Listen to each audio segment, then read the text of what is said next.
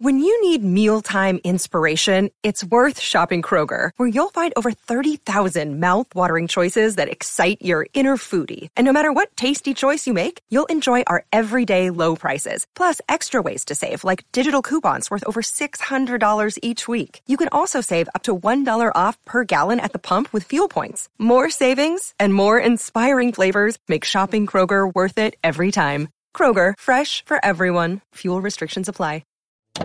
Now entering the DGDC. You ready for a deep dive? And Jordan did most of the crap. Can't believe I said that. I've been doing this since 2008. So what the fuck do I know? Drawing hands is like kryptonite. Loading up elbow logos. Yeah. Welcome to the show. Welcome to the DGDC, a united team of design professionals, creatively bound to bring unique inspiration and uncommon perspectives. You can email us listener questions or topic ideas to hello@dgdcpod.com or check out our website, dgdcpod.com, and don't forget to follow us on Instagram or Twitter @dgdcpod. Plus now you can join in on the conversation. We have a Facebook group. Just pop onto our website and hit the community tab at the top. Now, on with the show. Hello, listeners. This is Nick. Hope everybody's having a fantastic holiday season. Hopefully, you've been able to take a little time off, spend some time with family and friends. Mikkel, Jordan, and I are starting to work on some great new episodes for 2021, but we figured 2020 needs one more episode, and this one was one that I really wanted to put together for all the students out there, anybody that is learning design and has been affected through this year with online learning or virtual learning or some balance of the two. So over the last probably 6 months to 8 months, I've had the privilege of meeting a lot of other design instructors all over the country. I got to give a great shout out to my buddy, Andrew Hockrattle. He put on Canceled Con. I'm sure a few of you have probably checked that out already on YouTube. It was a great online creative conference, and I got the privilege to meet a ton of new creative and design educators out there. And over the months, we've stayed in touch, and we were kind of comparing notes here and there about how things were going teaching online. And it's such a different kind of, animal when it comes to teaching in class, being one-on-one, having those 3 hours to really, really make a difference, spend some one-on-one time with the students, do more interactive lectures. But now we've been challenged with doing it on Zoom. And so I reached out to them and I thought, hey, would you like to come on and do a little roundtable discussion about how your year went and what we can do as teachers to not only make the environment better and the learning better, but what students can do or what anyone in the design community can do to better themselves at this point. If you've been affected by having school online or having to do more things remotely, interviews, that kind of things, we wanted to give you some really great tips. So joining me is Mina Khalili, Jorel Gray, my buddy Matt Flick, Vic Davila, and Mitch Goldstein. And we have a fantastic conversation all about the good, the bad, the ugly, but more importantly, the promising things that we could take away from this. There are some silver linings, and it really worked out fantastic. So I hope you enjoy this conversation, our last one for 2020. Can't wait to see you guys in 2021. Here's our interview. Introduce yourselves, where you're at, what's the current situation with your school, and then we can get on to some of these questions and some good talk. Great. Thanks, Nick. And thanks for inviting me to be here. I'm so glad to be in the company of all of you fine folks. Really, really glad to be here. So my name is Mina Khalili. I'm a designer and illustrator. I'm currently an assistant professor of design at the University of South Carolina, School of Visual Art and Design. So I teach interaction, typography, and systems. And I do also teach a design foundations course, which I've written for the university. And I also serve, I should mention, as nationally as the co-chair of the AIGA Design Educators Community Steering Committee. Currently, the University of South Carolina, I am remote, completely online, but there are options to go hybrid if people chose. And we were doing the same thing in the spring of 2021. Great. Perfect. Jorel, tell us about you. Hey, I'm Jarrell Gray. I teach at a small and scrappy technical school called Madison College in Madison, Wisconsin. And yeah, we went all online. So we had two different kinds of classes. We had online classes that were just, there were no meeting times. It was strictly purely online class. And we had online live classes as well, where we actually had dedicated meeting times and stuff like that. Yeah, so that's just a little bit about me, what we've had going on so far. Excellent. Mitch, give us the lowdown. Yeah, I'm Mitch Goldstein. I teach at Rochester Institute of Technology in upstate New York. I'm an associate professor. And similar to you guys, we had actually a mixed semester. This past semester, I did one class totally in person or 90% in person, and then two classes completely online, sort of at the student's request, not actually at my request. I wanted to do everything in person. And we had I don't want to like take over this conversation with the complexities of what we did, but it was complicated, but I think it ended up pretty good with some caveats, and we can obviously dive into that. Excellent. Matt. So I am Matt Flick from the Modern College of Design in Dayton, Ohio. I guess my formal title is Vice President of Program Development and Industry Relations. I'm also an instructor. This past semester, I taught a Business and Ethics of Graphic Design course, as well as a portfolio course. We were, I guess, hybrid, but maybe not a traditional hybrid, where our class sizes are always 20 students or smaller. And so we had, if it was a Monday, Wednesday class, we had 10 students in on Monday, 10 students in on Wednesday, and then they worked kind of asynchronously for the other half of the course. It worked pretty well. I think that, overall, it doesn't compare obviously to having the students in the class full time. And a lot of the onus of the course is put back on the students, I think. And, it was kind of crazy. But yeah, it's been, overall, been a good year. But the coming semester, we've decided we're going to go fully remote, which is going to be, a little more interesting, and we'll see how it goes. But the majority of the students wanted to go remote. I think that we just decided to make the call and go fully remote this upcoming semester. Cool, awesome, Victor. So my name is Victor Davila. Let me know if you can't hear me, because now you got me all paranoid about the microphone. We got you. We got you. So I teach at the University of Central Florida. I teach design and illustration here in Orlando, Florida. On the national level, I serve on the Design Educators Committee with Mina as well as the incoming President's Council Chair for AIGA, and amongst a few other things. But at UCF for the fall, we were pretty much all remote, with the exception of some classes being face-to-face. In Florida, come spring, they're pushing us to be a little bit more face-to-face. And I didn't qualify to get a waiver to teach remotely. So, but what I did is I found a way to be able to teach remotely while still satisfying whatever face-to-face options that they had at the university. Because when all this started, a lot of my students stayed home. Florida was one of the, over the summer and fall, we shut down fairly early. So a lot of students stayed home. So I have a lot of students that are in Illinois or Virginia, and that's how they were in fall. So I didn't feel it was fair to make a class, even though the governor and the legislation of Florida is kind of like encouraging us to open back up. It didn't seem fair to make some students come back, try to find a lease for 5 months for one class or something crazy like that. Wow. So I'm trying to work around that and find the loopholes so I can satisfy all the requirements that everybody has. So for my class, it's going to be mostly Zoom meetings for everybody, all virtual. And then I'll open up the lab for those who want to be there face-to-face and masked up. Because I do find, like I think somebody said earlier, I do find when they work with their hands, it's a different beast. So I want to make sure that they get that experience that they want to. Totally agree. Yeah.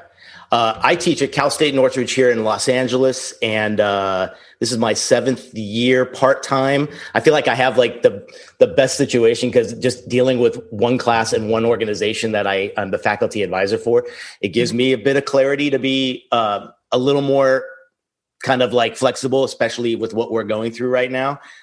We just completed the first full semester that was completely online and virtual, whereas last semester it was like half because of what happened around April, May.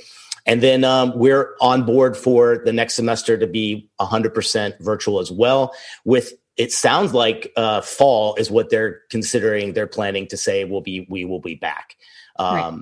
So it's nice to at least know that now. It's kind of, I'm assuming the hardest part of a lot of this has been the just the unknown, and what to do.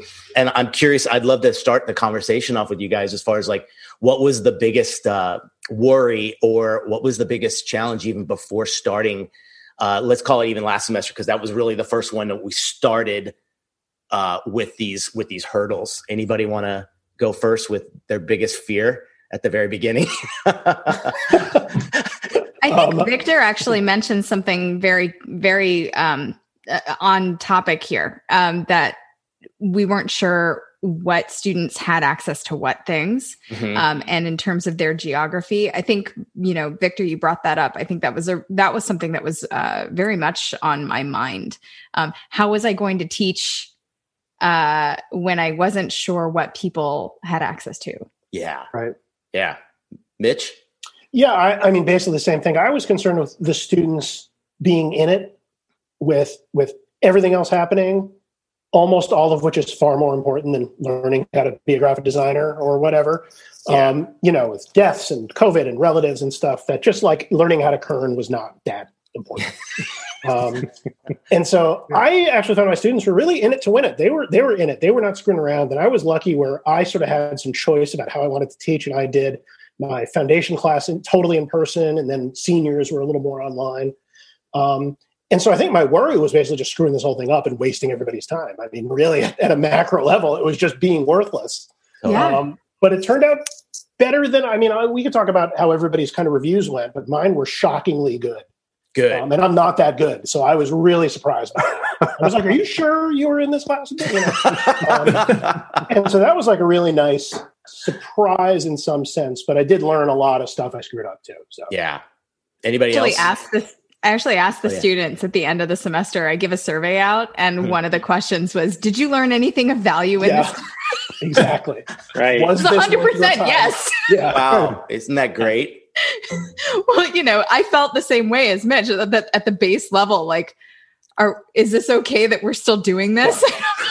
Is this a legitimate thing to spend 14 weeks on or not? I think we're all trying to empathize with our students, and I think to an extent they're empathizing with us. Like, they kind of see what would it be like if I was in this situation and I had, I'm one person sitting in a class. As an instructor, you've got 20 or more, and you're trying to deal with everybody. So I felt like a lot of times the students were just kind of like, yeah, this maybe gone astray, or maybe, but they're also kind of like sympathetic a lot of times with the situation that their instructors are in too. Definitely. Yeah, I think the biggest challenge, my biggest fear was definitely keeping students motivated and inspired. Like, how do you do that in this setting? But what was interesting was just the biggest challenge was, I don't know about you guys, but keeping up with the workload, thinking about presentations, if you're teaching in person, you kind of have your presentation, you go in, you give it, and then you're interacting one-on-one and all that stuff. But presentations turn into recording, editing, rendering, uploading, posting, and all these other steps. I think that was the biggest challenge, was having just such an influx in workload. I had more students this semester than I've ever had. I think I usually average about 65 students, and I had like 95 students this semester. Wow. So just, running into all these new challenges and things, I think that it was extremely challenging on this end, but I'm glad to hear that everyone else kind of had similar things where students did great. Students really stepped up, and it was a really awesome semester. Is that 95 students in one class? No, not one class. Yeah, that'd be crazy. Yeah, we've got caps at like 30 for some classes, and then about 25 for others. So I'll add to this too that another one of my concerns was communication. From their end, yes, that's part of the engagement. How do we keep them engaged? How do we keep them communicating? But also communication from my end. How do I not bog them down with different technology that I'm asking them to adopt?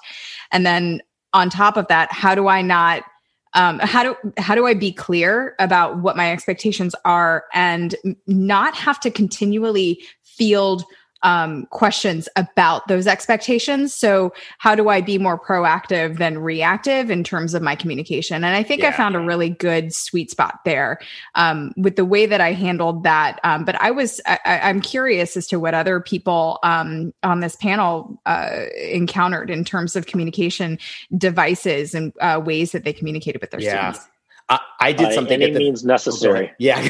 I was just going to say, I mean, I feel like every tool, somebody wants to send Instagram messages and the other one wants to, we use Canvas, use communicating through Canvas, and other people want to use email. And then, some students want to use Slack. And so, I feel like you're trying to streamline that for the sake of the students, but also for the sake of the instructor, because I feel like, there's the aspect of wanting to stay connected by any means necessary with students who, hey, how do you want to communicate? And I'll do whatever you want to do.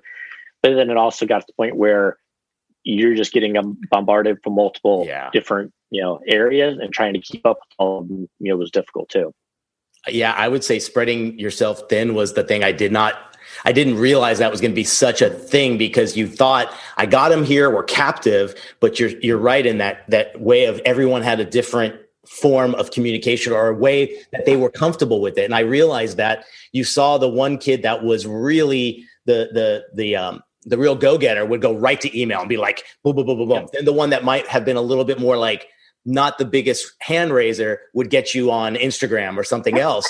And you're sitting here going like, you have to cover every one of those. And I think that's where my biggest fear came, was that I quickly saw week one, like, where am I going to find the time to do this? And I think when I spoke with all of you around like that first few weeks, we all were kind of in that zone of like, oh my gosh, there's about 10 extra hours per class that I found were easily happening just for the sake of there was no other way. You would be leaving someone with no answer or no reply if you didn't do it, Yeah, finding that off switch is so tough. It's like when you see the effort like that, you don't want to let anyone down. It's like you see them putting in the time and trying to reach out, which is it's not easy for people to take the effort to reach out all the time. So yeah, that's a tough spot to be in, is finding that off switch without you teach from 8 a.m. to noon and that's it. It's so much different now. Vic, I'm sorry. I feel like I interrupted you. No, you're fine. You're fine. Okay.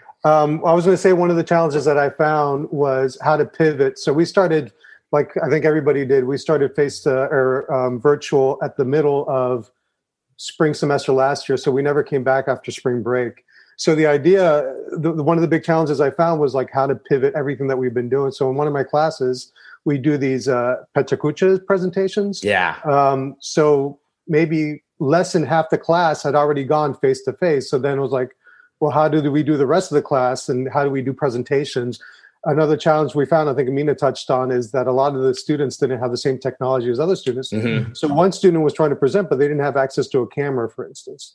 So we're trying to figure out that way. But one of the things that we found, and I think somebody already brought it up, is that they do realize, especially in spring of last year, that we were all kind of like trying to pivot at the same time.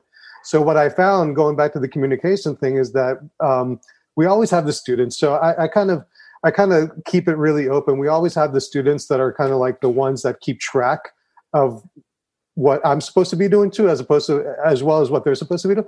So they're my student leaders, and a lot of times they'll text me, it's like, Vic, you said you're going to put this up on Canvas, and you forgot. So you might want to do that. So I was like, oh crap, you're right. So they'll keep me honest. So it almost became like this community thing. Like I'm looking after them, they're looking after me to make sure that everybody's communicating on the same page.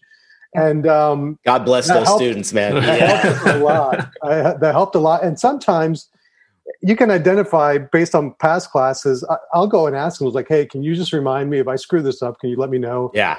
And I always have like, Vic, you forgot to set record. I was like, oh crap, I have to start over again because I forgot to hit record or whatever, things like that. So it becomes like this community thing of everybody's trying to figure it out as we go along. So we're all trying to help each other, whether it's teachers or students.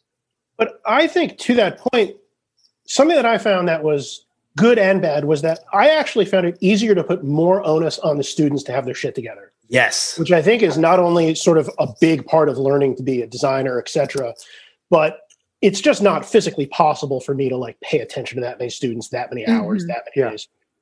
We did a straight 14-week semester, no breaks, no nothing, because we wanted to be done by Thanksgiving, which we did. And students were, by week 10, they were done. They were completely burned out, fried out of their minds. The provost, in a very brilliant, very smart move, actually told the faculty to take it easy. Like she literally wrote a letter saying, don't overdo it because people are really losing it. But what I found was interesting was how 80% of the students were like, cool, I get to really manage my time now. Like I really get to run this and pay attention and do it. And 20% of the students sort of leaned on it as like, oh, I guess I can pull this off. And there's always going to be students like that. We allowed for up to, I think it was 2 or 3 classes could be pass-fail after they got their grade. So they could get their grade and then decide to take a pass or a fail. I think it's fair for students to maybe lean on that. I mean, I don't have any problem. I would do the same thing. But it was interesting that despite the burnout, how many of them were really on top of stuff. Yeah. And I was getting emails like, where is this? Just like you were saying, Vic, like, where's this? Why isn't this up? Blah, blah, blah, blah. And it turns out I was the one who was the least good at that. The students were actually fine. There was a lot of like, Mitch, are you even paying attention to me? And I'm like, yeah, I'm getting there. And so that was kind of interesting. I'm curious if you guys had that too. Oh, yeah, almost every week. Yeah. I think that was a great surprise, wasn't it? That like, here I was, I thought I had my stuff together, and I was realizing a lot of times if I dropped the ball or something, they were the first to catch it, notify me. And what was great, it was almost like a community driven. I felt like we were actually more of a team than ever before, even though we'd never physically met. And I would still think about that almost at the end of every class session. I was like, wow, that was much better than I expected. That was the engagement level. And I think you nailed it, Mitch, by saying they were in charge of their own thing let's face it too, without a lot of other distractions. If they were in their room all day, and maybe some of them have like part-time jobs and we're still doing that, but they were able to concentrate more because of the situation. And I was pleasantly surprised at how good that went sometimes. So we had go ahead. Oh, Mina. Go ahead. No, go ahead, Matt.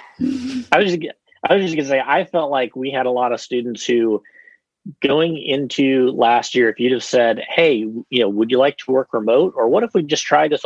They all would have signed up for it. Said, oh yeah, I would love to do that. And now the majority of them are clamoring for face-to-face. And I just want to get back around my people, Yeah. And I think that was something that was kind of interesting to see that shift. Sometimes you get what you ask for type of thing, and all of a sudden it's not what you want, Yeah. But it is interesting. So I don't know if anyone else here is in a similar or was in a similar position, but University of South Carolina is actually, I think, my 4th tenure track position. I've moved around a lot. And so I was new here in August of 2019. I was here for about 7 months prior to the shutdown.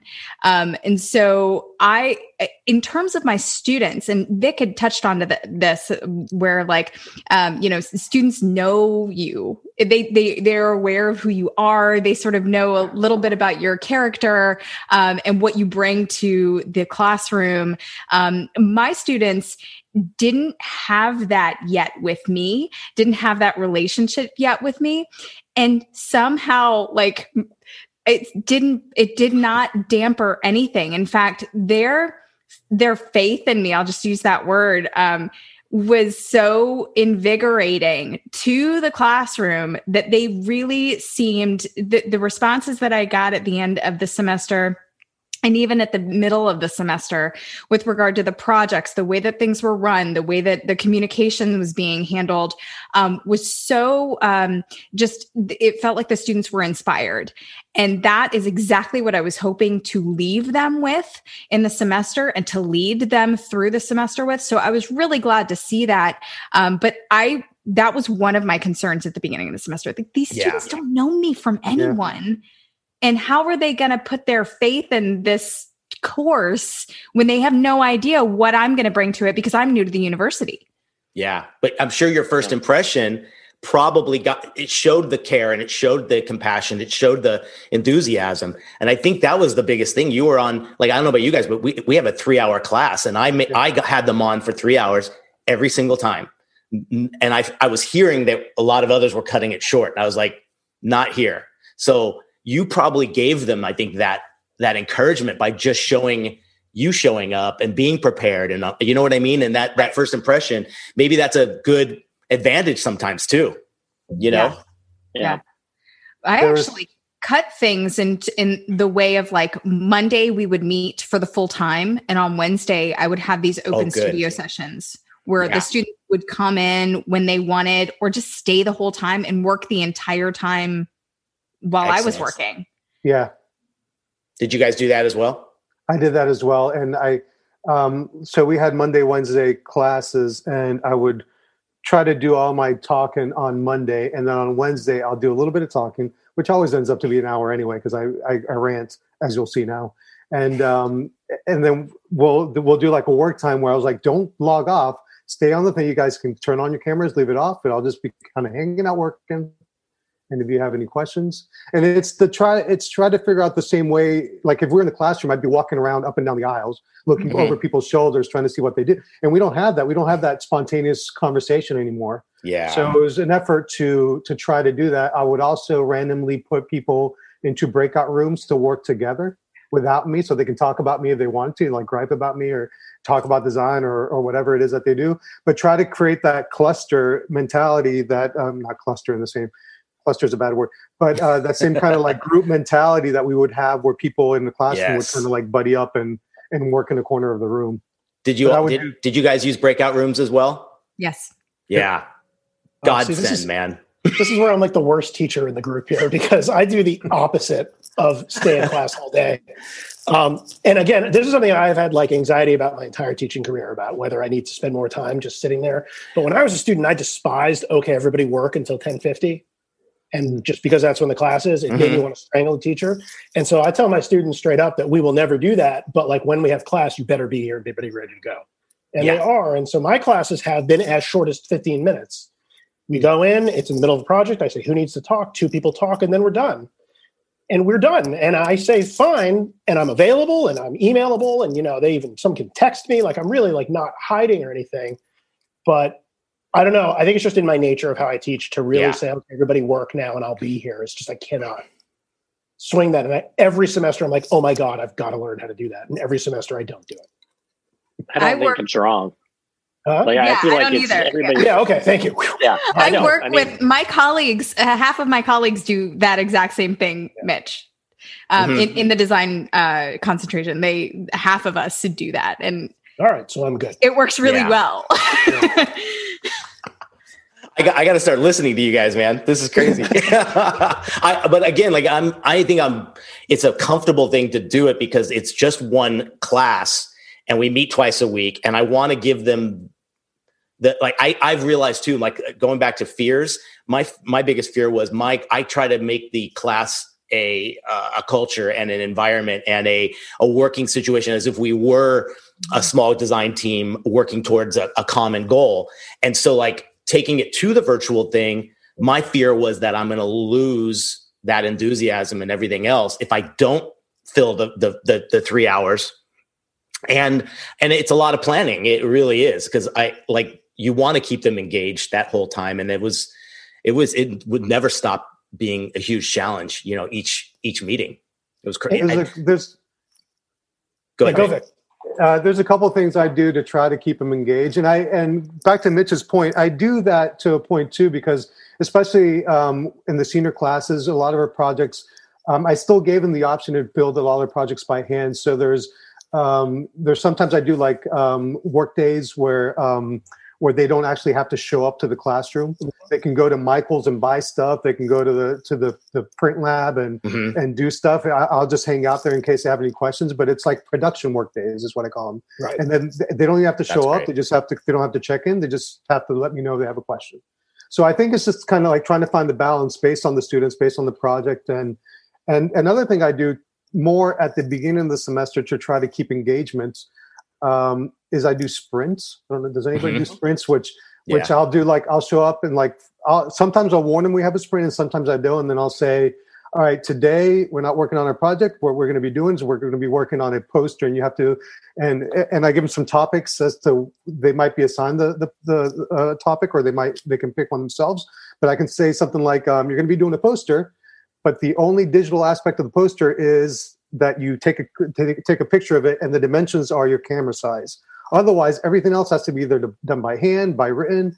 You have to build stuff, and that kind of having to do something in 2 hours just kind of like freaks them out a little bit, and they hate it until they afterward, and they're like, the stupid sprints that you made us do. That's what got me the job, because I had to do a test. Yeah. Totally, for sure. Yeah. So they love it after the fact, but they always hate it during it because they always like pissed at me about it. But yeah. Well, they realize how much they can accomplish if they just block it out and say, okay, I've got a time frame. I need to get this done. It's like, yeah, you can do that all the time. Yeah. It's just like, instead of, well, I've got 15 weeks to work on this, so I'll get started on it. Exactly. It's like, yeah. It's an eye-opening experience for them, because you're right. They see it. And I love when they come back 3 years later and they're like, remember that little 30-minute thing? That got me the job. And you're like, what? Yeah. Because that's real world stuff, Any UX designer has to do the whiteboard test. Yeah. And it's that stuff that freaks them out in class, and then they're like, oh wait, I can do this, when they're in front of all of the people who are going to hire them. I think something that and this is even really not even a COVID thing, but just in general, that I like about the way that I do this is that it forces them to care. Mm-hmm. Like, I am not saying, okay, this is the 2 hours and 50 minutes when you give a shit. Like, you must care for Tuesday, Wednesday, or Tuesday, Thursday, 3 hours a week. It's really like they have to care and they have to be in it. And I think that sometimes that's great, and sometimes that's a horrible nightmare, and it crashes and burns. Yeah. But I found this semester it was good. Like, they were in it. I was pleasantly surprised. That's awesome. Did you guys find too? Quick question: was it one of the best things I thought was the virtual learning and the fact that there's this window that you come in through rather than the classroom? I found it shed a light on someone if that student was going to be a slacker day one.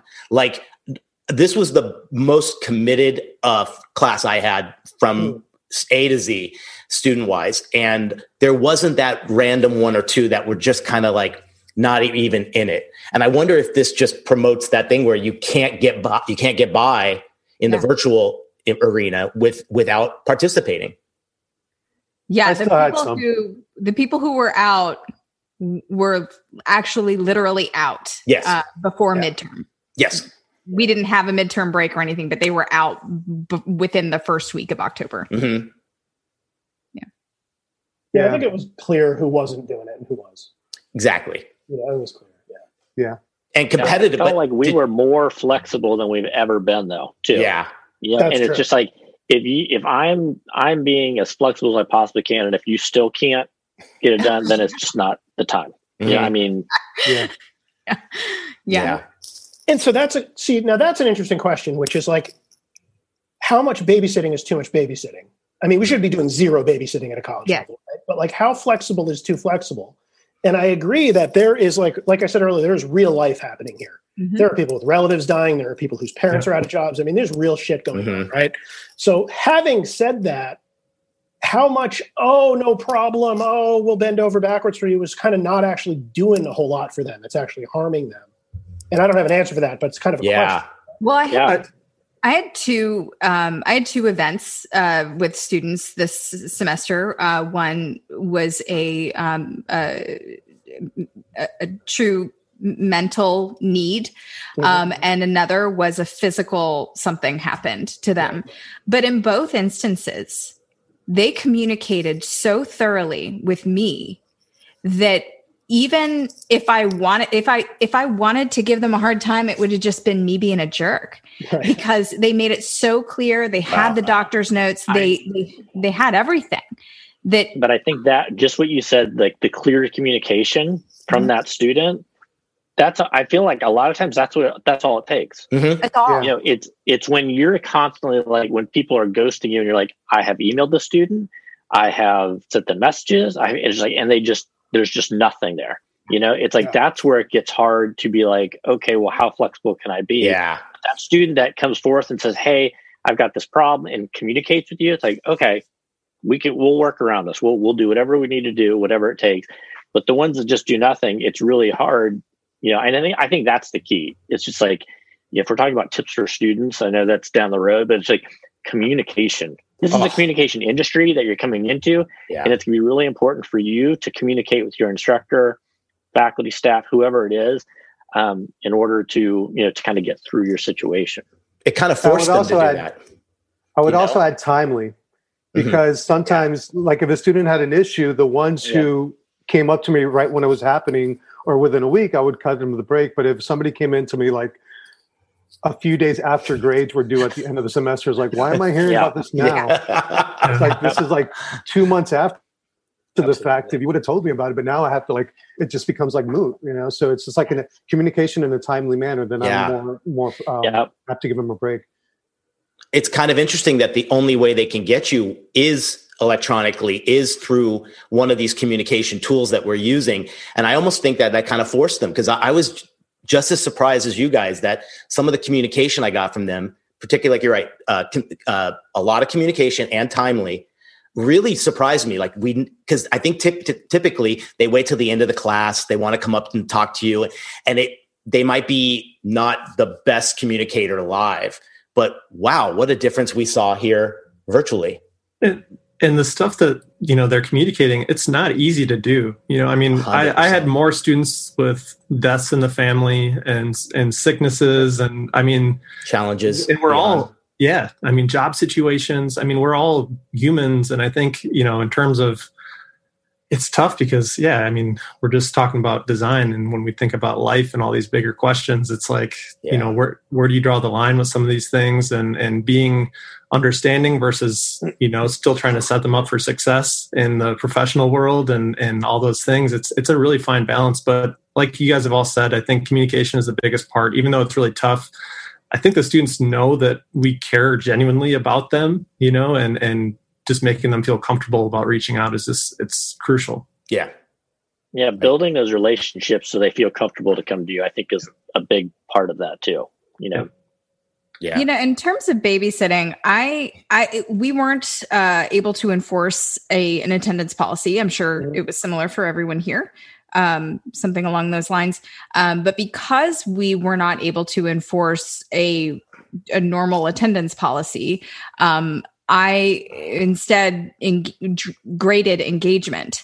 And so if I saw engagement in class, if I saw engagement on the message boards, if of course I saw engagement in terms of turning things in, and in online critiques, because we were using a online critiquing system, that if I saw that engagement, you don't need to have an attendance policy in order to show that this person has been engaged and in your class.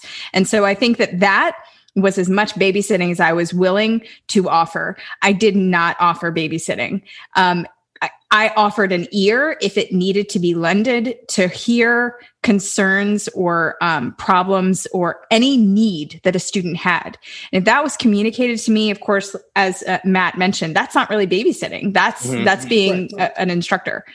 But in terms of babysitting, I don't feel like I really, you know, if a student, again, I'll use Matt's term, ghosted. I had a few of them at the very beginning of the semester that seemed to think that they just didn't have to go to classes at all, didn't have to show up for anything. And I'm sure I'm not alone in this room. And for all of those students, the university had a way of accounting for those students who did not attend and who were not there. And so I just put their names in the system and let that be that. But I didn't have time to sit there and wait for people to show up into a Zoom room. Yeah. I got to say, that's a great way I love that idea of not grading attendance at all. And I don't ever want to do it again. I'm very much stealing that. I will put your name on my syllabus because that is brilliant. Yeah. It shows up in the work. It shows up in the work regardless. You know, if they're engaging, it shows up in every other possible scenario. For sure. An attendance policy is a privilege. And if we are holding that up as the thing that we are interested in, I gotta say that doesn't track with a lot of the agency work that I've ever been employed doing. Yeah. I'm gonna slow clap Mina because that's brilliant. Wonderful. Yeah, I totally agree. That's great. I was once asked if they're like, I said something about someone not being at the last meeting, and they're like, "How did you know that?" And I'm like, "I take roll." And they're like, "You don't take roll." I go, "I screen cap the participant thing." And here's the best part. I don't, but I didn't need to. I didn't need to. That was one of the silver linings is. You saw them, even if it was just their tile and they didn't go live with their camera, at least, and then I'd call somebody out like, "Hey, Robert, what do you think?" or whatever. And you got their participation more naturally. And I felt like I had a visual idea of their engagement. If you ask me any time of the semester, how was student, A with their engagement? I can tell you because it was live. It was more memorable because of this. And I got to admit too, having names to faces from day one, was that not the best thing in the world? By far the best part. I finally knew every student's name. My class that I had in person, which was all freshmen, people I've never met, everybody had a mask on. I swear I do not recognize them when I see them on campus. Yeah. I'm just like, "Oh, were you in my class?" And I feel like a total jerk about it, but I'm like, I'm sorry. Yeah. Yeah. I felt like the masks also kind of brought down conversation and participation within the class setting too. Like I had a class where, we're kind of going around the room and I felt like I was tracking and this girl asked a question and I go back and I respond to her and I'm looking right at this girl and she kind of looks at me. It was the girl behind her that had asked the question. And I just I couldn't see their lips moving or anything. And there was no, you're only seeing this much of facial expressions and everything else. It was, it was, even being in class had its challenges too. Yeah. Oh, I can imagine. I'm curious to know what you guys did with your projects. And I think that was going back to some challenges. I looked at my typical curriculum and said, what could I do? Should I change? Should I alter? Knowing that we were going to not have any live, one-on-one time, let's call it. Did you guys make any changes up front or did you make any adaptions in the middle with your projects in general? I had a lot of my projects do digitally, like through Adobe Dimension or something like that. And then the students that still wanted to turn them in, do physical elements to it, then they got extra credit for those elements. Oh, good. Okay. Because I like the engagement of physical activity and tactile stuff. Yeah. So I still wanted to give, but again, some students were in some small town in some state somewhere and they didn't have access to a Staples or FedEx, Kinko's, whatever they're called now. So I didn't make it an overall requirement, but that was my main pivot, was to accept more digital elements than I did in the past. Did you look at the scope of projects prior and either adapt, shrink, or condense them? Because I had one or two projects that are just so robust that can it happen virtually? And I made changes. That's I guess more or less did you look at those beforehand? So one of the big projects that we have in the fall semester for the seniors is a packaging project.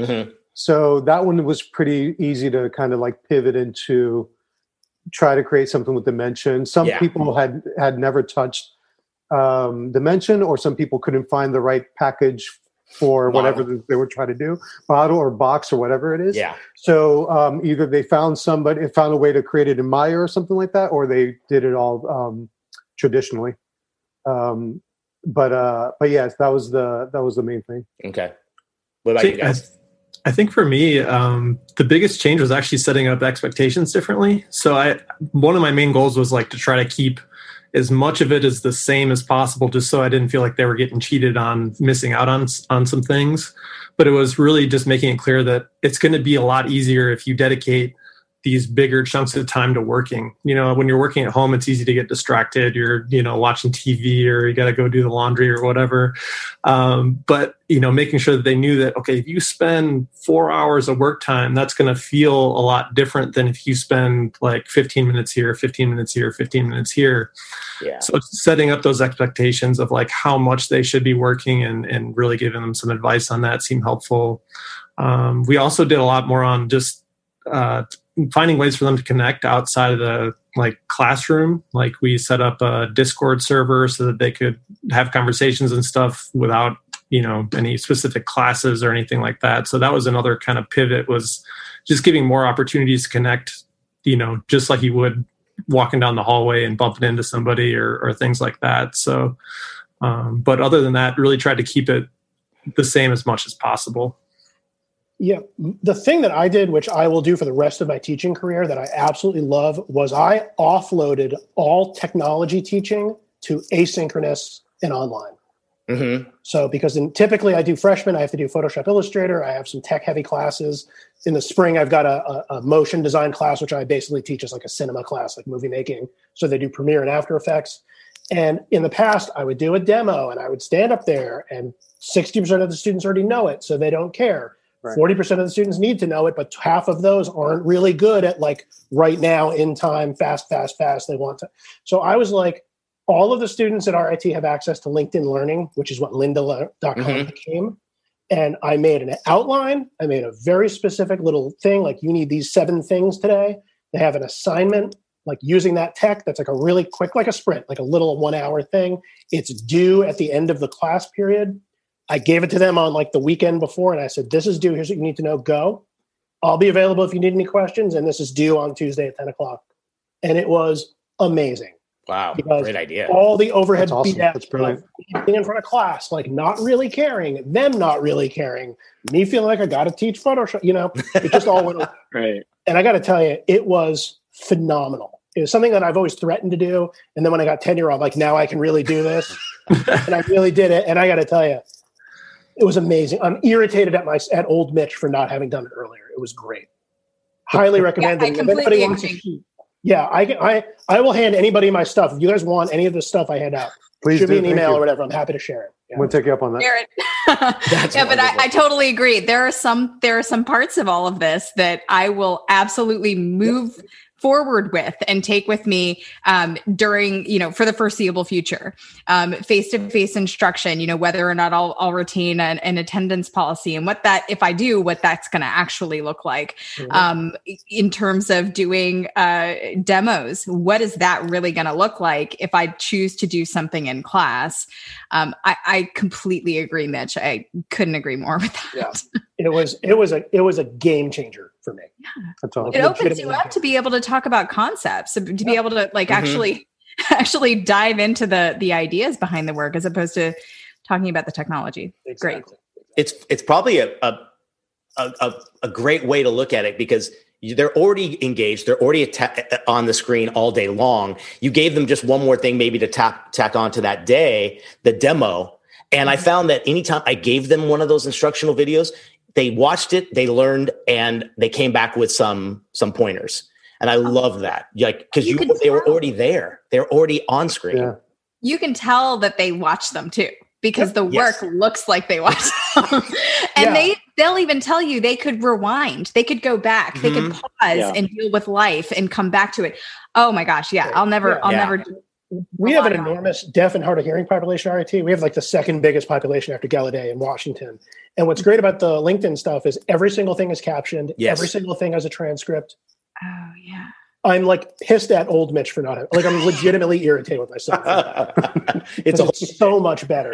I love it. And again, it hits to this idea of the students having agency in their education. Yeah. Like, I am not going to stand over you. If you don't do it, you're welcome to suck if you want to. I mean, that's up to you. But they, as far as I could tell, they all did it, or they all knew it enough where they didn't actually need to do it, which is just as good for me. Yeah. That they already are there and they're ready for the tech. So, And Mitch, Go ahead, Gerald. Oh, thanks. Yeah, I was just going to say, like, it just frees up so much more time for the things that we really can make more of a difference on, giving feedback, having conversations, small group reviews. I mean, I was kind of doing something similar too, where any lecture or demo, especially demos, are so much nicer to do that way, that they can rewind it and, all that stuff. And it just seems like the most value they get from us is feedback and conversations and stuff like that. So, Mina, I'm sorry for jumping in. You go ahead. No, that's fine. I was going to say, I didn't actually, in terms of adjusting or changing the curriculum, I didn't change the amount of projects that I had. What I did do though is open up the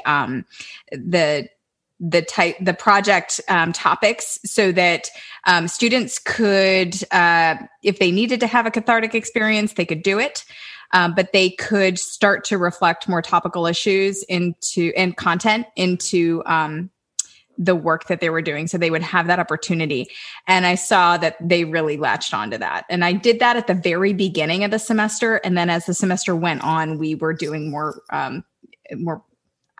other types of work that weren't topical. That's like a 1-2 punch. You not only are they working and getting involved into that project, but you're right. You're allowing them to put a voice to it, do something that might have been something they really believe in. And this was a year to have it because of what kind of took place. I think that's a great way to look at it. I was asking them to be more impactful with their design.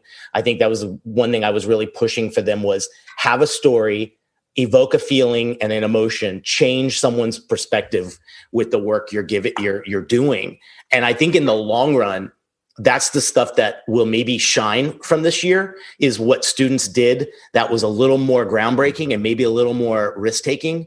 Whereas when I saw that and I saw them getting to choose things that they wanted to make the topic of that project, I do the same thing. I make sure I give them this form, this kind of chunk of a project, and they fill in what it's going to be, what the brand's going to be, what its voice is, all that kind of stuff.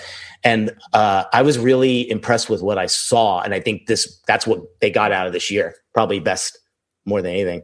I think it's a balance too. I think when you leave it wide open and say, hey, you can do whatever you want with it, I think sometimes it's paralyzing for them because they don't even know where to begin. Yes. But I think at the same time, when you open it up, like, their passion shows through. And if it doesn't, that's almost a red flag for me. Like, if I'm saying you have an opportunity to create your own project and, do whatever you want to do subject matter wise, and they can't find anything or do it, it's just kind of like this. You're never going to have that opportunity when you get out and start working. Yeah. It's going to be, hey, this is the client you have, and this is the sock packaging you're working on today, or whatever it is.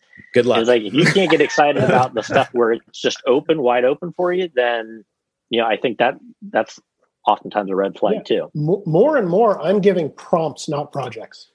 I'm actually transitioning to not giving any projects ever again, and giving prompts and letting see where that goes. That's a good idea. Yeah, well, maybe it might be the worst idea that Oh no! We'll be back next year to take prompts versus projects. I love it. Mitch, what kind of prompts are you giving them? Well, I do freshmen, and I'm the weirdo professor at RIT. Surprisingly, No. I know. I'm sorry, Mitch and I go back. So I know Mina for years. So, certain projects, like I did an information design class, and the first project was like a poster, which is sort of a project I did when I was an undergrad, and I've translated it and credited the professor. And that was pretty straightforward. But the next one was essentially like watch a movie and make a thing. And it was really wide open, and they analyzed a movie and they made something. It was open. And what I'm finding is the reality is most students do it. A couple of students have a really hard time, and there's 1 or 2 students who just cannot wrap their head around independent thought. And that's not an insult on them. I think that's fine. Not every designer has to be some like avant-garde, Black Mountain College person, right? But that's how I teach. And I have decided to not pretend to not do that. That's what I'm doing.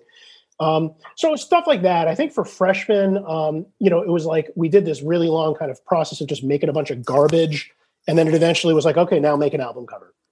Any music you want, anything you want. But I totally agree with what you guys are saying. Like, you can't just say do anything you want. Like, even for me, that is the worst project in the world. I can't do anything I want. I've got to have that restriction. And anybody who knows me knows I do a lot of stuff with obstructions and limitations and stuff. And I got to tell you, it's like, here's this thing. They look at me like, what the hell are you talking about? You're supposed to tell me what to do. And then I say, not going to do that. And then they get irritated and then they do it anyway. And it's almost always good. And I'm going to lean into that more and more. I think my ideal assignment sheet is 1 sentence long. Yeah. I haven't gotten there yet, but like that's my fantasy assignment sheet. It is literally a single sentence. It's funny you mentioned that, because the one project I always have remembered from my school years was a project very similar to that, where the guy goes, here's a laundry list, go to the hardware store. It was like buy foam floor, dowels, and black spray paint. And we came back and he goes, make the most dynamic thing you can. Yeah. And then we do it all. And then the next week he goes, we buy it again. He gives us the list. Yep. And we're like, what are we doing? Now he goes, make the most static thing you can make.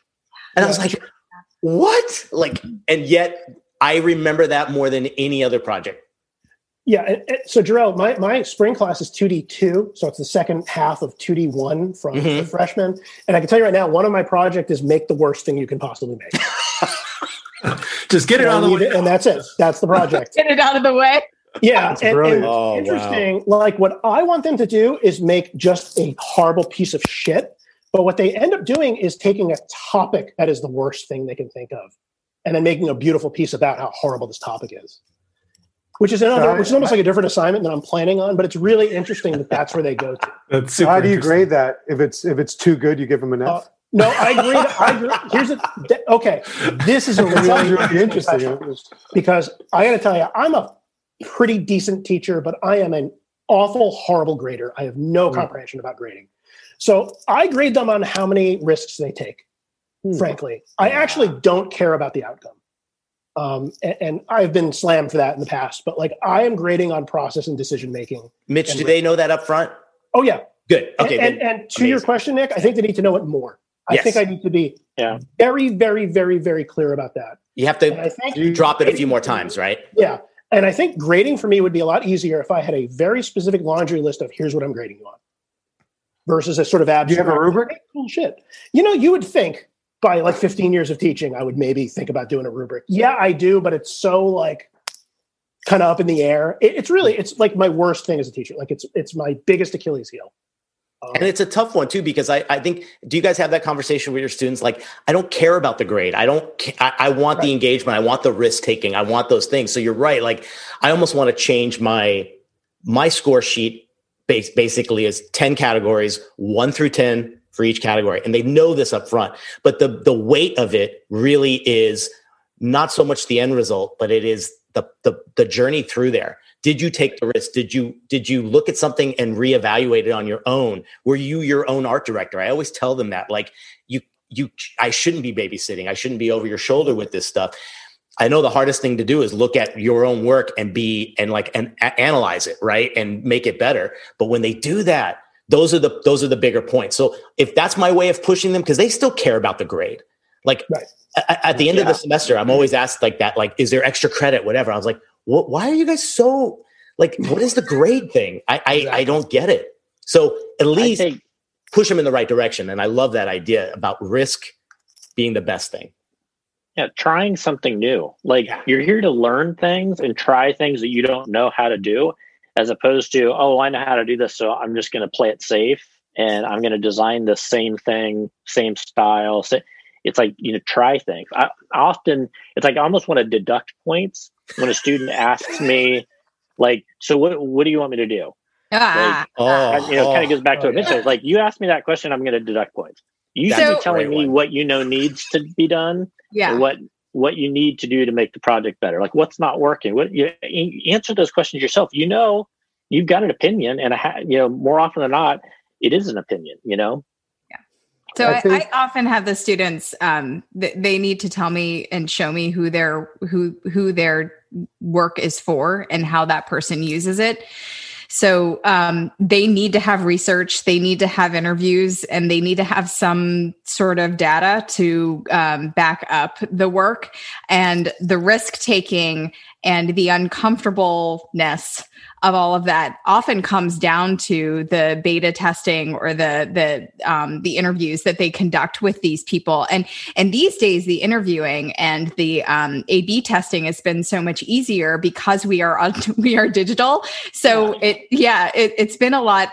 It's almost been conducive to that kind of data procuring, but that is an integral part of the grades, and they know that. If they're presenting work and it is for a particular client and they're showing personas that are all maybe one type of person, and I'm not seeing that type of client in there anywhere. If they're not discussing the life cycle of the product that they're talking about or they're presenting, those are grades coming down, and they know that. Yeah. Tell me why. I think the great thing is a little bit kind of like they come in with that mentality too, and it's hard to, they need a certain GPA to stay in the program. They need a certain so in their head it's like I need to keep a B. It's not a B minus, it's a B that I need to keep. So I've had students tell me, I'm trying to help her with her project. I'm trying to tell her how she can make it stronger. And the only thing that she kept asking me was like, yeah, but I still get my C, right? Wow. I still get my C. Yeah. Because all she I need wants a 92 on this project. Exactly. All she wants to do is make sure she graduates. And in Canvas, they have that thing where the students can go in and put in what grades they need to get X grade. Yeah. So I've also come in and say, don't worry about the grade, worry about the project. And in the back of their head was like, worrying about the project and it's good enough is not going to get me graduation unless, A, B, and C happens. That's a system problem that's outside of our purview. I agree. Absolutely. I agree. I've let my students grade themselves. I tried that last year. I think I was pretty open about it on Twitter, and it was some ways good and some ways a total nightmare. But I think it was like, they were like, what do you mean I'm grading myself? Yeah. But there is something. Give yourself a grade, and that's it. I'll agree with it. Yeah. Even if you don't agree with it, even if you say grade yourself, a lot of times they're harder on themselves than you would be too. I've found. Yep. But yeah, it would be interesting to do that and just say, yeah, just put a grade on it. It's not what maybe it's what you get, maybe it isn't. But I'd love to hear your opinion on what you did. Yeah, that's really interesting too. Thinking about that, I mean, I try to spend a lot of time figuring out what makes great work great and trying to communicate that to the students. And for all my grading criteria, I'm doing concept, design, and execution are the three main things, and that's how we evaluate the work. And it's really interesting. Even we do a lot of critique exercises and comparing work and things like that, but then also giving them opportunities to do that to themselves. So it's not necessarily that they're grading themselves, but they are spending time, analyzing the work the same way that they would analyze anyone else's work that they might see or critique or things like that. And so it's tricky because the grades, in reality aren't the thing that's going to get them the job or anything like that. But it is nice to have some kind of bar to say, just let them know how they're doing and hopefully give them some advice on how to improve. Because evaluation is super important. Right. Exactly. Evaluation is exactly. incredibly important. A letter grade is utterly meaningless other than to their parents and to their scholars. Those are the only two places that matter. Got it. True. Which Got to make mom happy. Exactly. And those are legitimate things to worry about. Like, I don't dismiss that. But at the end of the day, me summing you up in one letter is absurd. It's just an absurd notion. But like Mina said, that's systemic. That's not us. Yeah, it's unfortunate. Speaking of systemic, have you guys had to consider or pivot? I've considered in the past, but not so much. It seems like this semester I had to do it more. So as teachers, we follow this a certain kind of like semester schedule sometimes it thinks. And as professionals, a lot of times we work on one project at a time, on two projects at a time. But a lot of these students are taking 5 classes and they have to do 4 projects plus a term paper that are all due on the same day, because apparently as faculty, we all hang out in the faculty meeting and decide when all our projects are being due. That's what they think, it seems like. Yeah. But you guys don't do that? We do it on Zoom now. Friday the 21st, like for you? The workload of some of the students that they're getting, trying to come up with a packaging project for me, an animation for the other class, a term paper for our history class, a printmaking screen print for another class, and all due on the same Thursday, because we don't communicate as much as faculty as we need to probably. How do you guys handle that kind of stuff on your end? So I had all of my student projects due on the same day every week at 11:59 p.m. so that they always knew that was the day. If they had a project that they were working on, then that was the day it was going to be due at 11:59 p.m. But you isolated and you gave them that tip to say, here's what you need to know from my class. Everything else is your responsibility.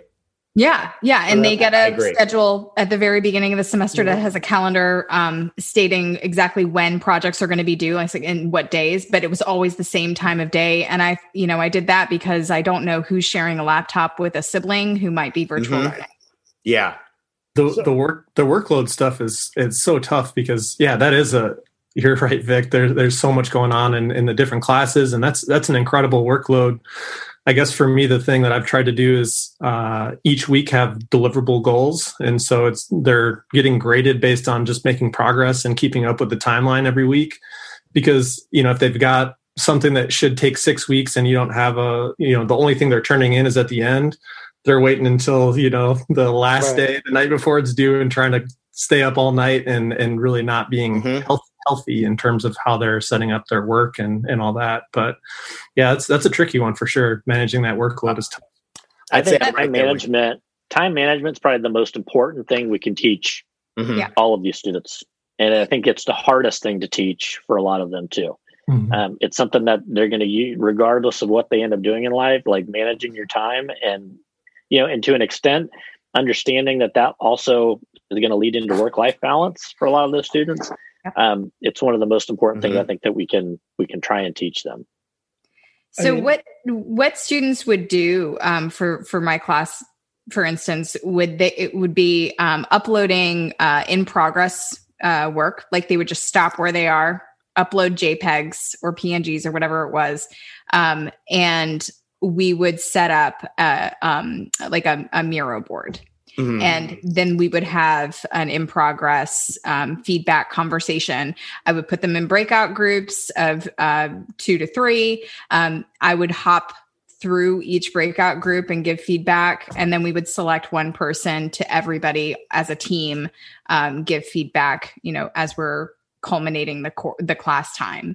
But you're absolutely right. Those moments where they're having to manage that time and use that time to show progress as opposed to just putting it all into one giant bucket at the very end of the project, which isn't healthy.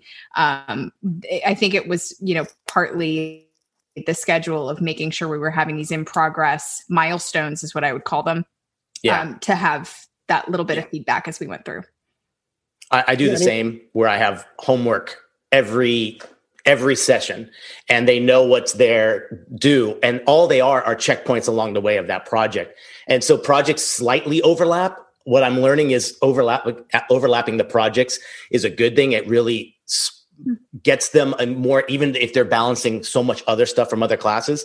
I want my class to, let's face it, we all want our class to be the priority, right? Like the last thing you want them to say is, I didn't get this in time because I was working on another project. I'm like, that's the last thing you want to say to an instructor, and I'll point the finger at me. I'll be like, where did I go wrong? Why isn't mine the priority with them? Sometimes I will say. So what I've learned is I give them these very small checkpoints every session.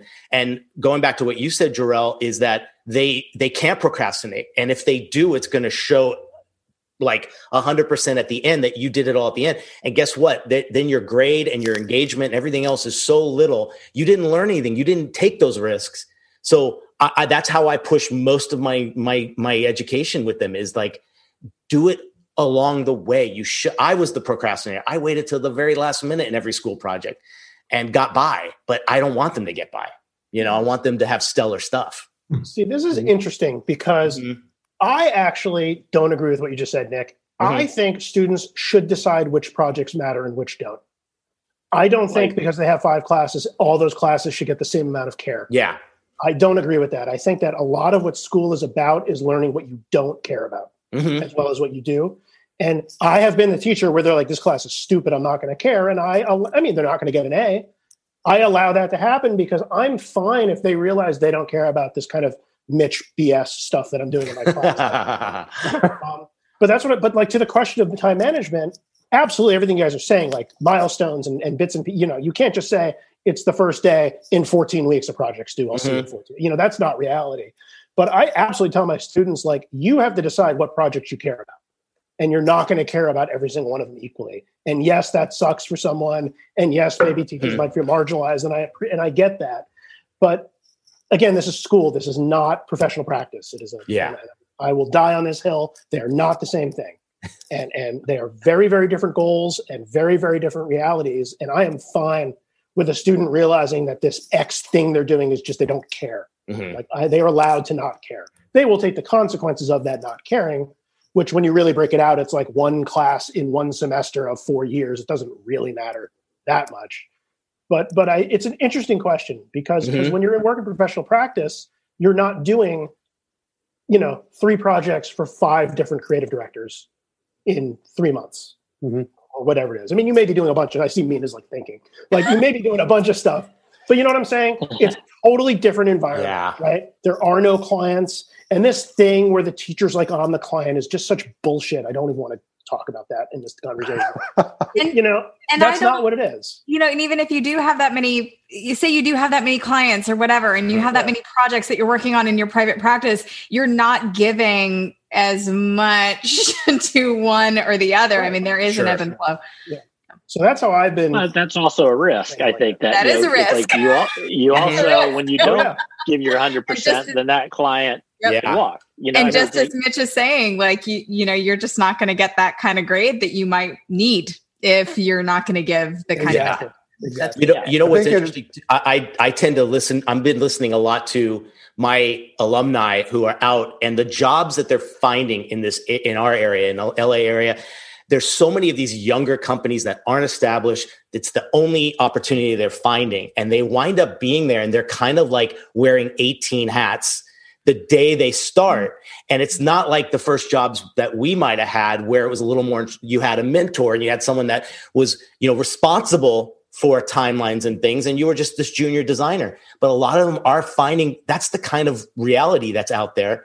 And a lot of times what I'm trying to do is just make sure that they do understand time management to that point where, hey, something might go to the back burner, but don't allow that one to fall without telling someone about it or keeping communication alive. That's been done. That's not the priority right now. So a lot of times what I'll ask them in class is like, hey, I know you're struggling with a lot. Did you look at a calendar? Did you figure out that maybe that project can go 2 days behind because it's not due till next Tuesday, or giving them those tools. But the reality of these jobs that they're finding it's just a nightmare. I mean, and that's if they found something, that's a whole other topic.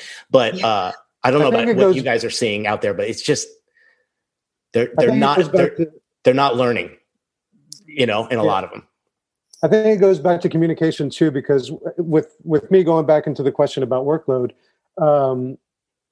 I've had projects where I'm kind of, it's not happening and I'm running behind for whatever reason. I have to ask a teacher, a client to give me, can I get a couple more days to finish this illustration or whatever it is? And I've never had a client tell me, no, you can't have, they usually give me the other things. So if a student asks me, I've had, we had a sprint, which the sprints aren't worth a lot, but it's fun for the students. I had one student tell me, it's like, hey, I'm not in this animation class, but I know a lot of my classmates have a big animation project due on that Friday. Do you think we can move it to like Monday or Tuesday or something like that? I was like, oh yeah, okay, sure. I'm not going to grade it until Monday or Tuesday anyway, so why not? So it becomes like, I think Mitch talked about it earlier on in the conversation, the onus falls onto the students, and if they need a little bit more time, if they ask for that time, they might just get it, because that gives me a little bit more time, not having to deal with the grading of said project. Let's be honest. Yeah, exactly. Yeah. We have to address what we're actually asking them to be. Are we asking them to be beholden to our rules or be professional? Mm-hmm. If the answer is be professional, which it probably is, what Vic's saying is I would prefer a student to come to me and say, I need 2 more days.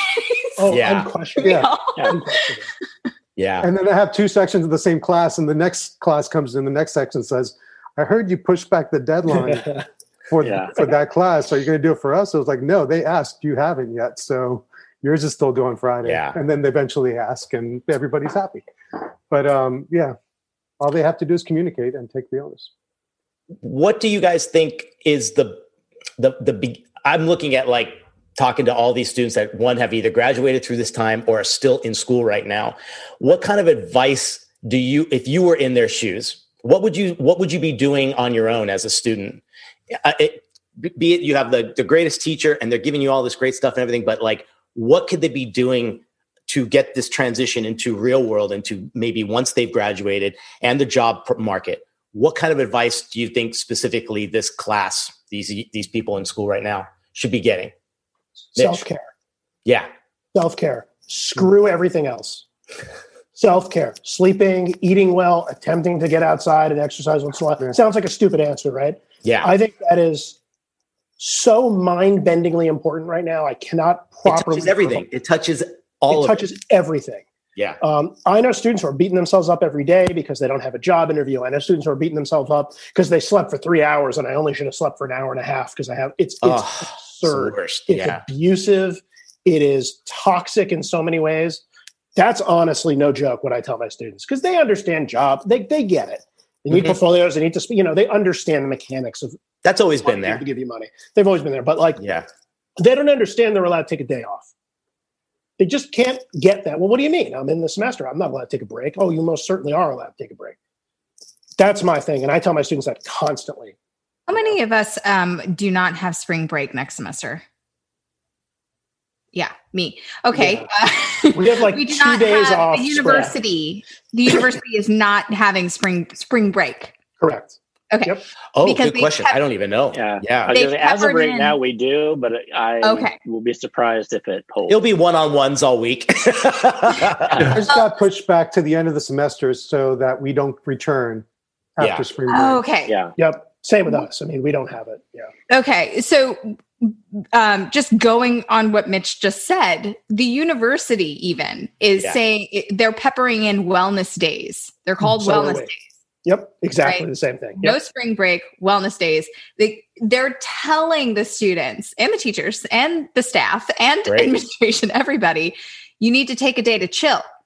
And I think what Mitch is saying is absolutely right. Now, that's not how I lived that when I was coming up. And I mean, that is absolutely not what I did. I spent 3 days and nights learning to code on my own in, the early 2000s so that I could shine at an interview for a government agency. And that was my choice. Mm-hmm. I didn't sleep. I paid the price later and I didn't do great on the interview because I didn't sleep. Exactly. And there's this kind of, I'll say sort of machismo, like, I did it all night, which is absurd, right? Mm-hmm. And I think which really means you're bad at time management. But unfortunately, you look on, and I mean, we all know how awesome Twitter is, right? But like, you look at the toxic shithole that Twitter is, and people, like, I will say this repeatedly about self-care, and people give me an attitude, like, well, I did all-nighters and I got this amazing job, and I'm like, you didn't get an amazing job because you did all-nighters. You got an amazing job despite doing all-nighters, and so I think that we just need to change that entire. This like toxic mythology is just repulsive to me. But that being said, reaching out and communicating and talking to people that you don't know, people that you want to work with, people who are interested in hearing what they have to say. And if there's any chance of a conversation, having that conversation. If there's any chance of an interview, taking every last interview, even if you're not sure about the job, that was the best thing that I could have done. I was coming up at a time when we were in a recession and I was looking to newspapers and circling circling interview possibilities. And it was, going through the classifieds, it was very, very hard. And I had no money and, you're just trying to do what you can. I feel for these students because I understand that. But one cool thing too, I mean, as dark and scary as the times are right now, and even things in the market are a little bit questionable and all that, but the idea that they can now work anywhere And it's opened up so many more possibilities of people they could reach out to and new connections they could make. And, so if you can try to find a little bit of light in this whole, dark situation, it can really be helpful. And, I definitely, Mitch, I echo your thoughts on taking good care of yourself. And it's hard because it's like you do have to put in the time. You got to work hard, but without taking care of yourself, nothing else really matters, And I think trying to find purpose in your work, trying to find joy or cause of trying to do what you're doing. Like, for me, even, helping out local businesses just because, or finding little things that keep you motivated outside of just like, I have to do the work, seems to become more and more valuable too. And I also want to mention, Mitch, you're saying self-care above all things. There's a fallout from not caring for yourself. That includes making bad decisions and possibly taking positions or jobs that are not on the path of the career that you want to be on. Absolutely. And if we're doing that out of desperation, because we are tired and hungry and we're not taking care of ourselves, if we have the opportunity, not all of us do have the opportunity. Let's just get that out there. Mm-hmm. Not all of us are afforded the opportunity to strike on a position that is right for us at the time that we want to. But if you do have that opportunity to take care of yourself and look for the position that is right for you, that remains on the path that you want to be on, I think that is another important thing about self-care. It's going to keep you making the right decisions. For sure. I had a student find a job late at the end of this spring semester, right in the middle of like everything's happening.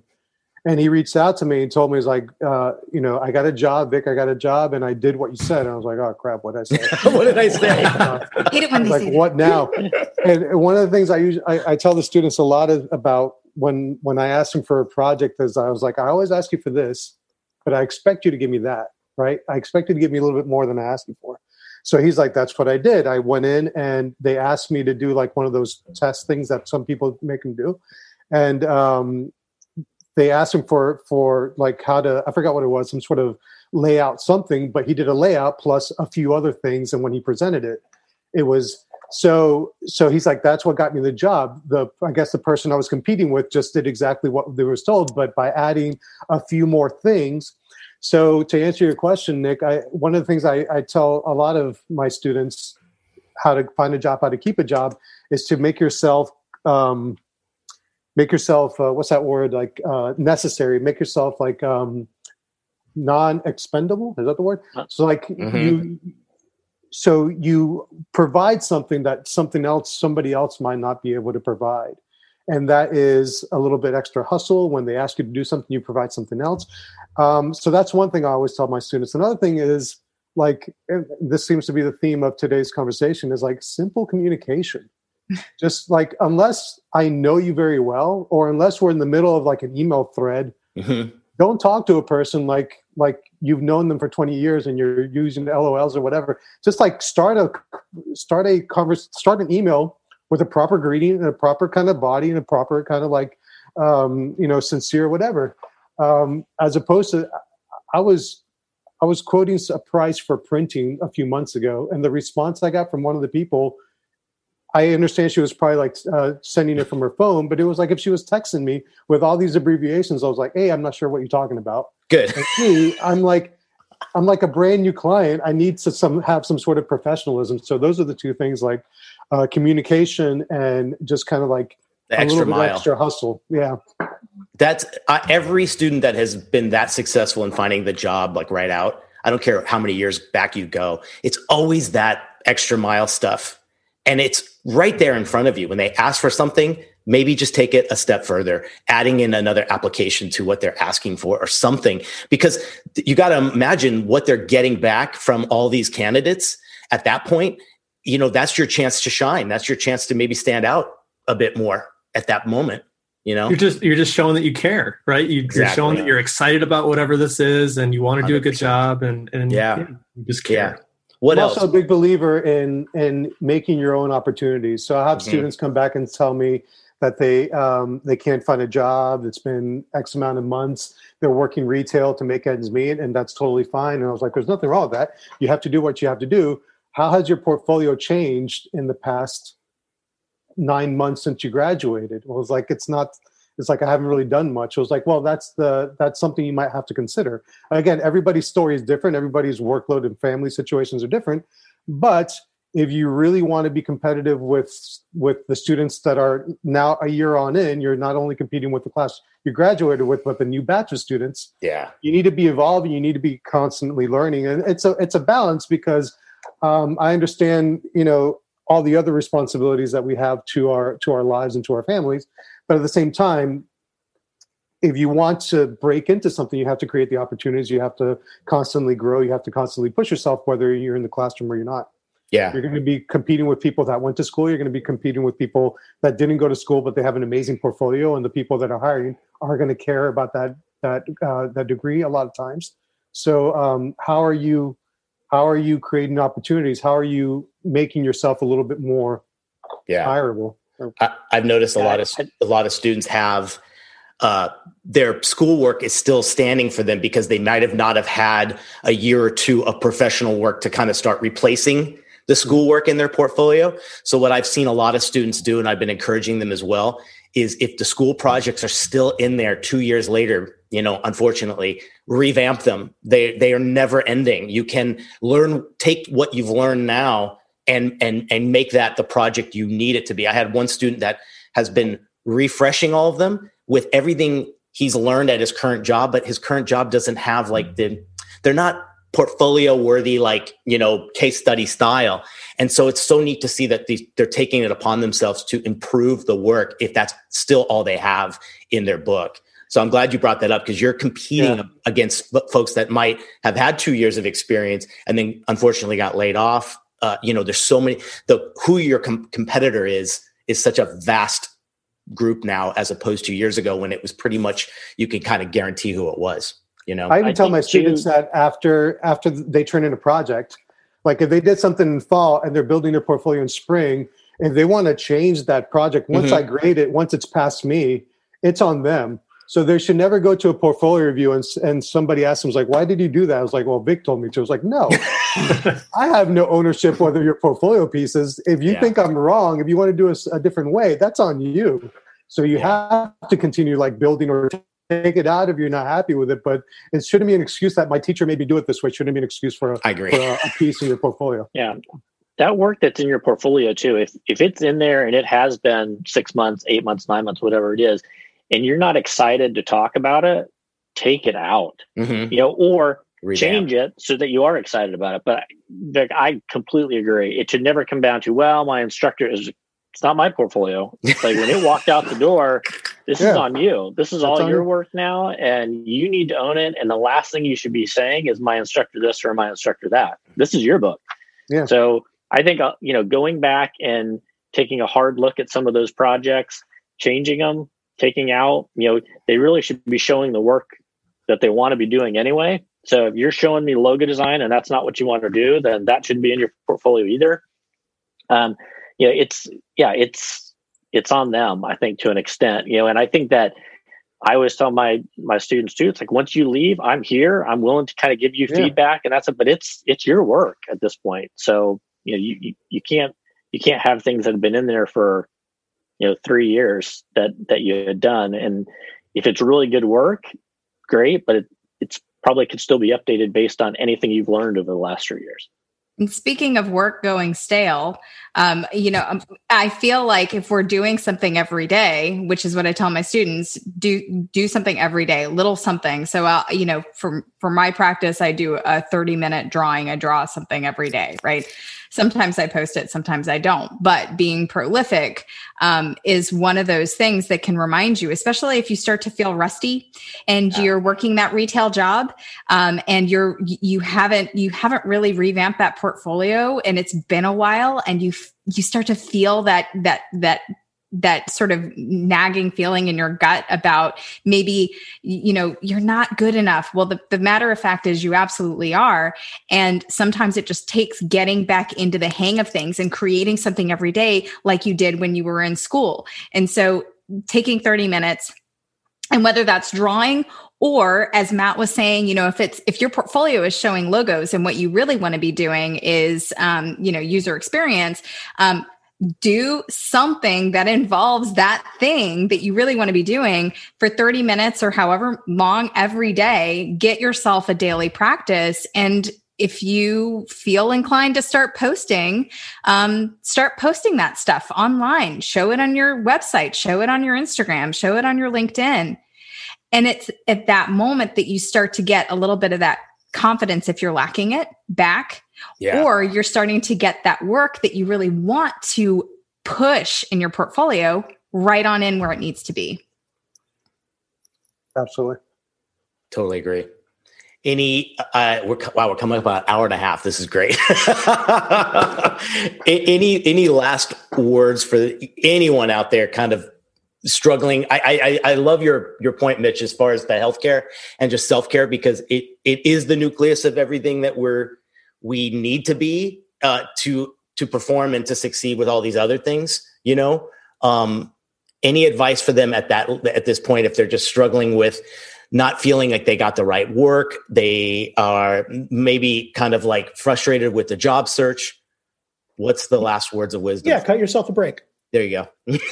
Nobody knows what they're doing. Yeah. Nobody very much knows what they're doing in 2020 for sure. And I suspect 2021 will be similar. You're allowed to screw up. I mean, I'll tell you honestly, I've been doing this for a while and I only screw up my job every single time I do it. So I think we're good. You're allowed to mess up. I think we're good. Just cut yourself a break. Yeah. And this is teachers too. Like, I know faculty who are freaking out about whether they're doing a good job or not. Like, you're allowed to suck at this. Nobody is good at doing a pandemic.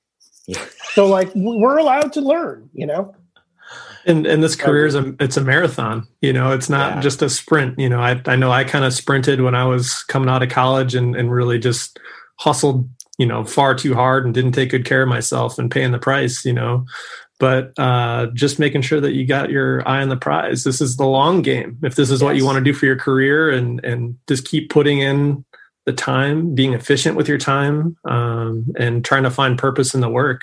If you can love and have fun doing the work, it's not work anymore. Yeah. Yeah. I'll add that if it's not working for you, if you are not feeling appreciated, or if you see that it can be better for you in some way, don't hesitate and do the thing you need to do to make it better. Hell yes. Wonderful. Yeah, absolutely. I would say if I'm talking to students, it's communication.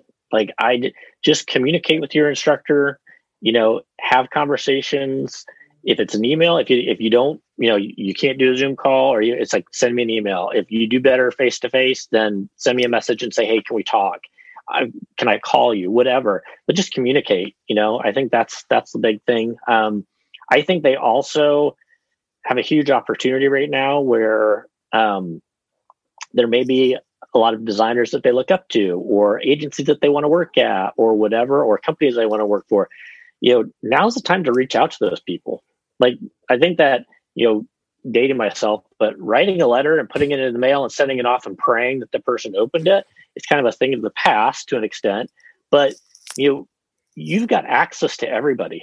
Like, you could send a message on Twitter or Instagram or what you pick your social media platform and ask that person for 30 minutes of their time. Hey, I'm a student. I'm just graduating. I would love to just show you my work and get your opinion and get your feedback. And, I've followed your work. I really like your work. And just start a dialogue, and you would be shocked at the number of designers that say, yeah, I got 30 minutes to help a student.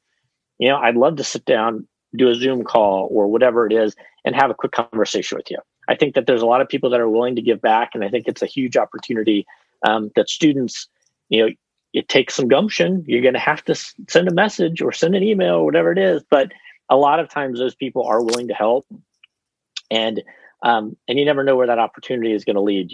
Whether if that agency isn't hiring, they know of another agency that is, or they know of a friend, or and I think wrapping those conversations up with thank you so much for your time, maybe writing a thank you note and sending it to them, and asking them, hey, is there anybody else that you feel I should reach out to?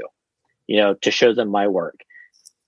Do that, follow up with those people a couple weeks later, maybe taking some of the feedback that you received and saying, hey, thank you again for your feedback. Here's some of the changes that we discussed. Here it is. It's a huge opportunity. And I think that, like I said, I think that they have access to everybody right now. Mm-hmm. Yeah, the thing I would add too to all that is I think there's a sense that when you graduate, that's it for learning. It's like you should know everything that you need to know, ready to go. And as we all know here, it's untrue. As designers, or just people in general, we're like constant learners. So allow yourself the opportunity to go back and relearn some things if you need to, take a course here and there, do a skill share if you need to. Because I find that I need to revisit a lot of things, whether it's YouTube video or even conversations like this. I'm going to steal so much from you guys just based on this conversation. Half of Mitch's semester is curriculum I'm taking. So it's finding community. When they're students, they're surrounded by other like-minded people. And in this classroom, whether it's on Zoom or physically, a lot of times when they graduate, they don't have that luxury anymore because either they can't find the job yet, or the place that they work for doesn't allow for things like that. Doesn't have that. So it's finding a community where you can, if you don't post it, then you can share it with friends. It will give you a positive or not positive, but honest feedback in an effort to grow that way. So you're not designing in a vacuum. So it's finding community, allowing yourself to be a constant learner.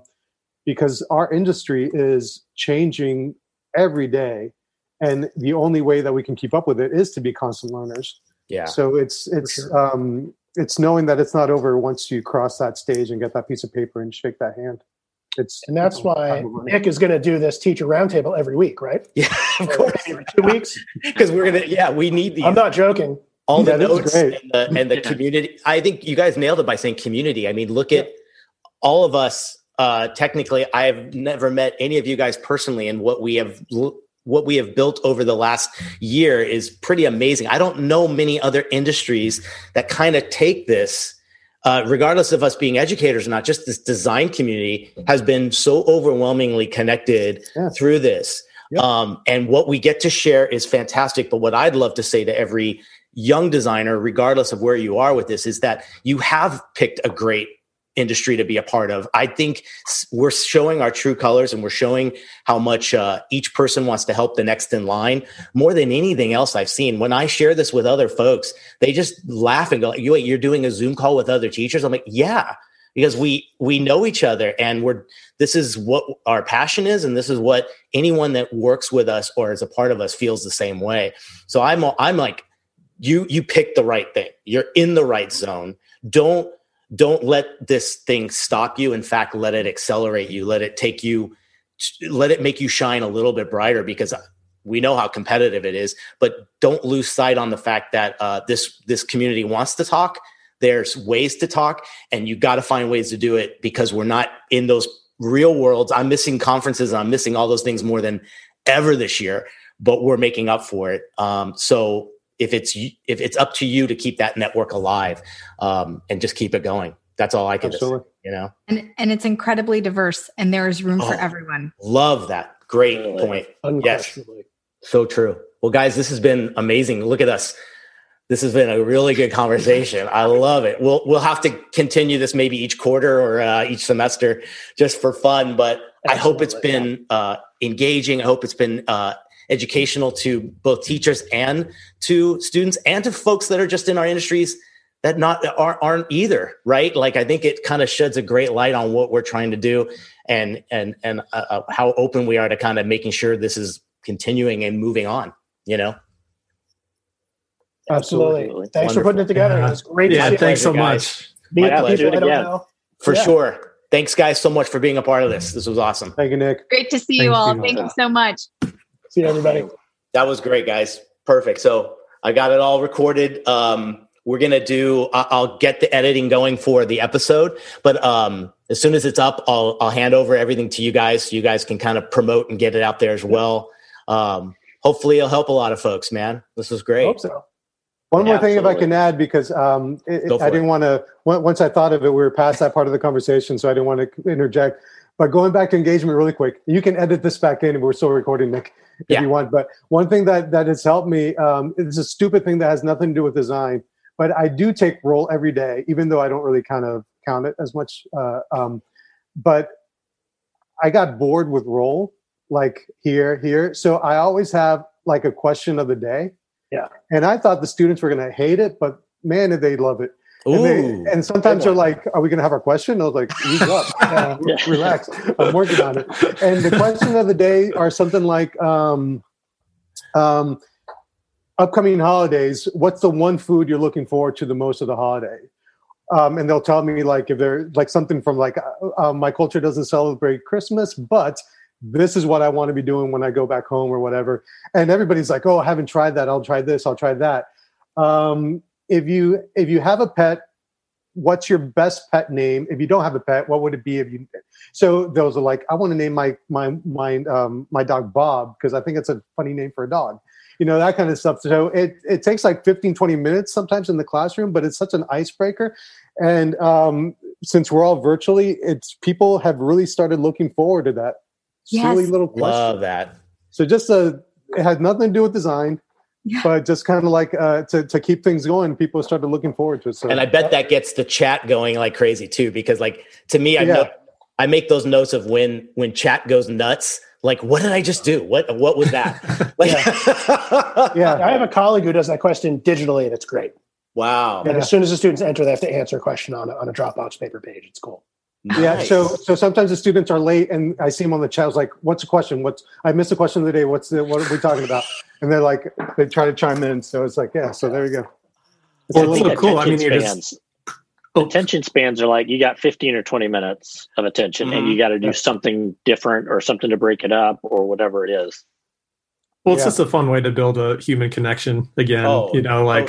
Just lacking in this environment so much. So just taking some time just to like chat about something silly is kind of a fun. Oh, and then you can bring it up to them in a reply to something else, months later. And they're like, wow, they remembered. And it's because this communication is a little more memorable to me. It's working. But it's also connecting students who haven't met each other either. So if two students reply the same thing, it's like, oh, I'm totally into that. Whether it's a game or whether it's a food, maybe when we get back to real life, we can go get the kombucha or whatever it's called. There you go. Together, that kind of stuff.